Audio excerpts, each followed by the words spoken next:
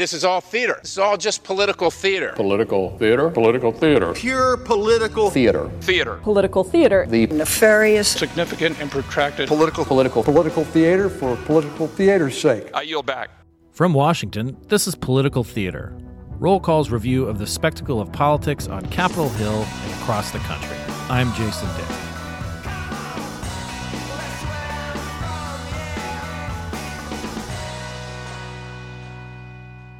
As Donald Rumsfeld once eternally put, there are known knowns, things that we know. There are known unknowns, things that we don't know, and unknown unknowns, things we don't know that we don't know, which makes it kind of perfect to talk with our friend Nathan Gonzalez, our elections analyst here at Roll Call and the publisher of Inside Elections, about what are some of the known knowns we know about the upcoming midterm elections. Nathan, good to talk to you. I understand that you are in beautiful Columbus, Ohio right now. I wouldn't want to be anyplace else. It's actually a wonderful place, but I will not let any mileage separate me from being with you talking on a podcast, Jason. My best memory of Columbus, and I actually have some very nice memories of them dating back to my time with the AmeriCorps program, in the early 2000s, was just this year. We went to a Columbus Clippers minor league baseball game, and there was a squirrel that got loose on the field that led to even ESPN highlights. It was one of those moments just made for ESPN 8 The Ocho. So I'm a big fan of the Ohio's capital city. I'm all in. I think I am in one of the nicest hotel rooms in Columbus, Ohio, so I can't complain. We are just days away from Election Day. I mean, saying Election Day is almost sort of a misnomer because, tens of millions of people have already voted. They've taken advantage of early voting or to vote absentee. So Election Day is sort of more the culmination. It's like Super Bowl Sunday. You've had 2 weeks of the lead up to the Super Bowl at that point. But it seems like what we have seen in the last couple of weeks, at least in public polling, things seem to be trending towards some of the Republican candidates in the closest races that we're witnessing. Is that sort of jive with what you have seen in your travels and your studies? It feels like we are back to what we thought these midterm elections were going to be a year ago. Republicans are going to have a good night. The question is, are they going to have a great night, which would mean even bigger gains in the House and winning the Senate?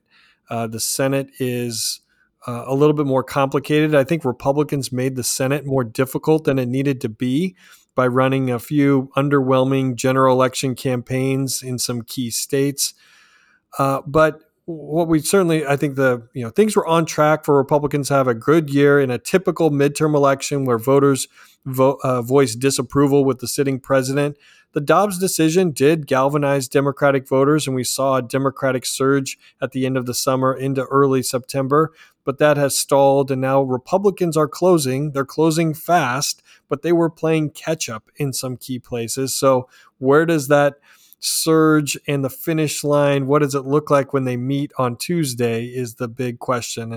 And undecided voters looks like they're going to break disproportionately toward Republican candidates.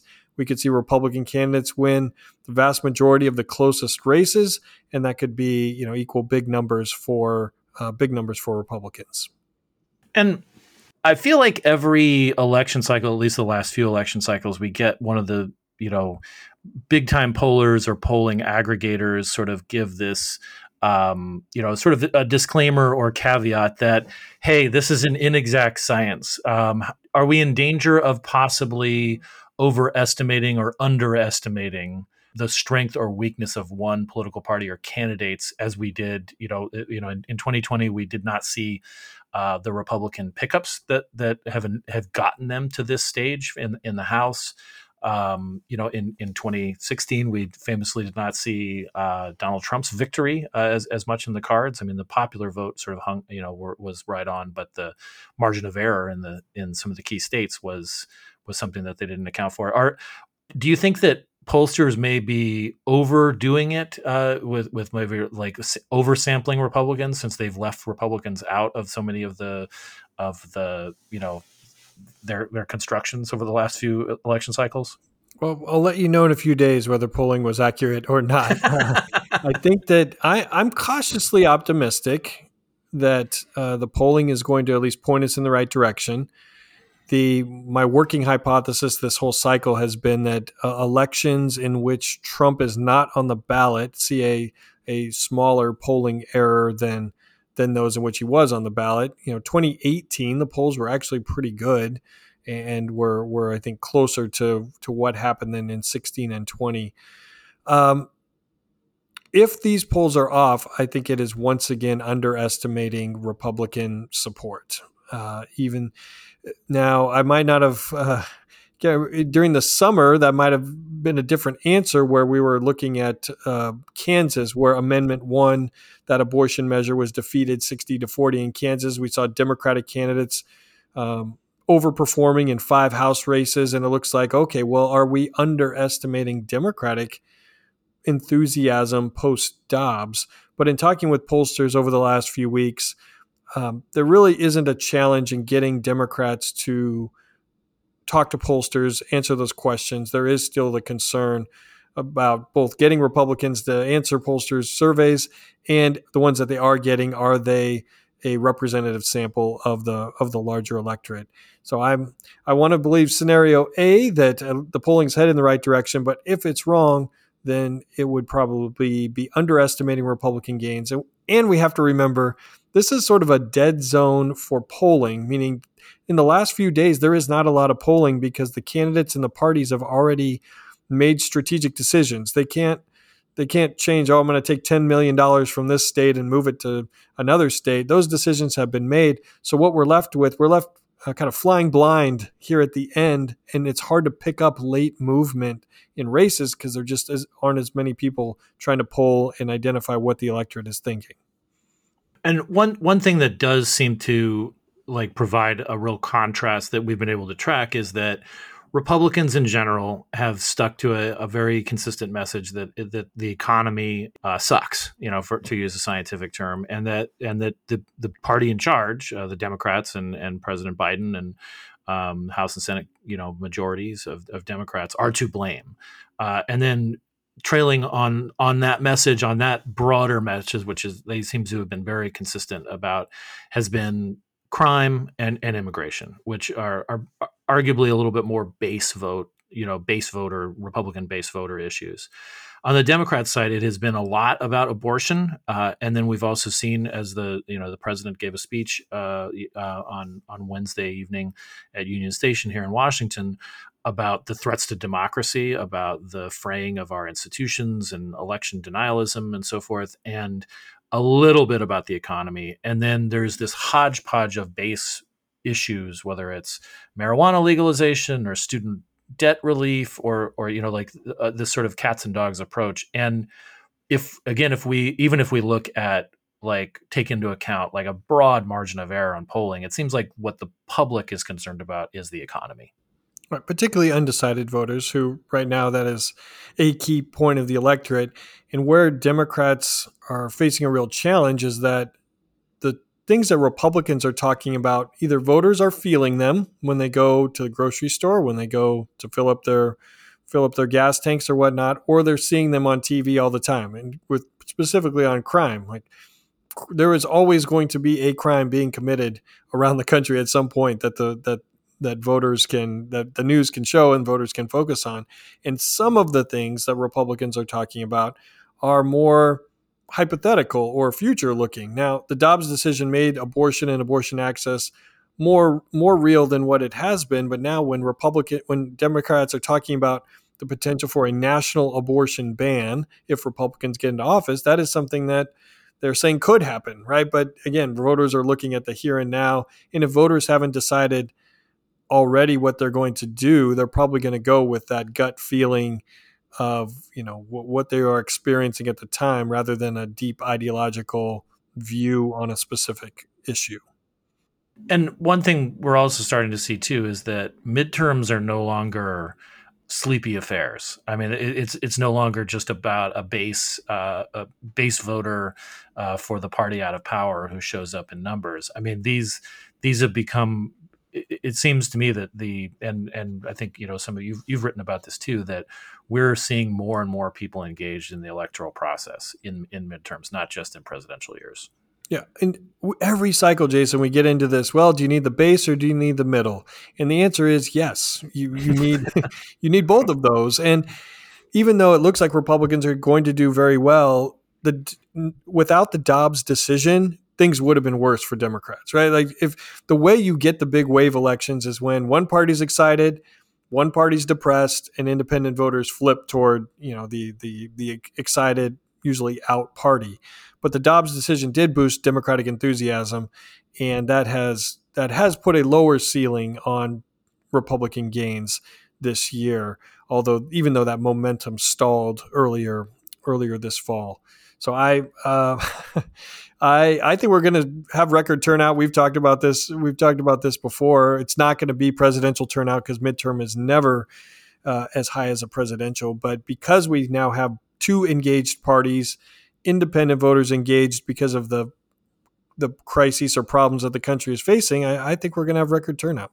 And you've written also that there are a few states in particular. I mean, you watch all the races, of course, but there are a few states in particular that you're going to look at very carefully on election night to see where things are headed. And if I remember that right, that is New York and Nevada and Oregon. Why don't you talk a little bit about why you think those are the states to really watch out for? Yeah, these races are like my children, Jason. I love them all the same. They're all special and unique in their own way. Even you, Wyoming. Yeah, exactly. Wyoming was exciting this year, more exciting than what it usually is. So I think, if we're looking at batches or a few key states, New York has come online a little bit. Well, let's say it has been in a part of the cycle because Democrats thought they were going to gain 3 seats out of New York by drawing the map. The court said, no, you can't. And the map that's in place is actually has many more competitive districts. And now Republicans could win a handful of seats. I think it's worth watching because a number of the competitive seats are in Biden districts where he won between 53 to 55%, but there's kind of a whole batch of them there that are competitive. And if Republicans are winning those type of seats, then they're getting to the upper end of our range that we're seeing. Oregon has been fascinating the whole cycle. I am biased toward Oregon because that's where I grew up. Oregon Republicans have a chance to win the governorship for the first time in 40 years, and they could win 3 additional seats. They have the one Eastern Oregon seat that's been Republican for almost forever, but they could win 3 other congressional seats. The 5th district where Kurt Schrader lost his primary, 6th district, which is brand new because of reapportionment, and the 4th district where DeFazio is not running for reelection.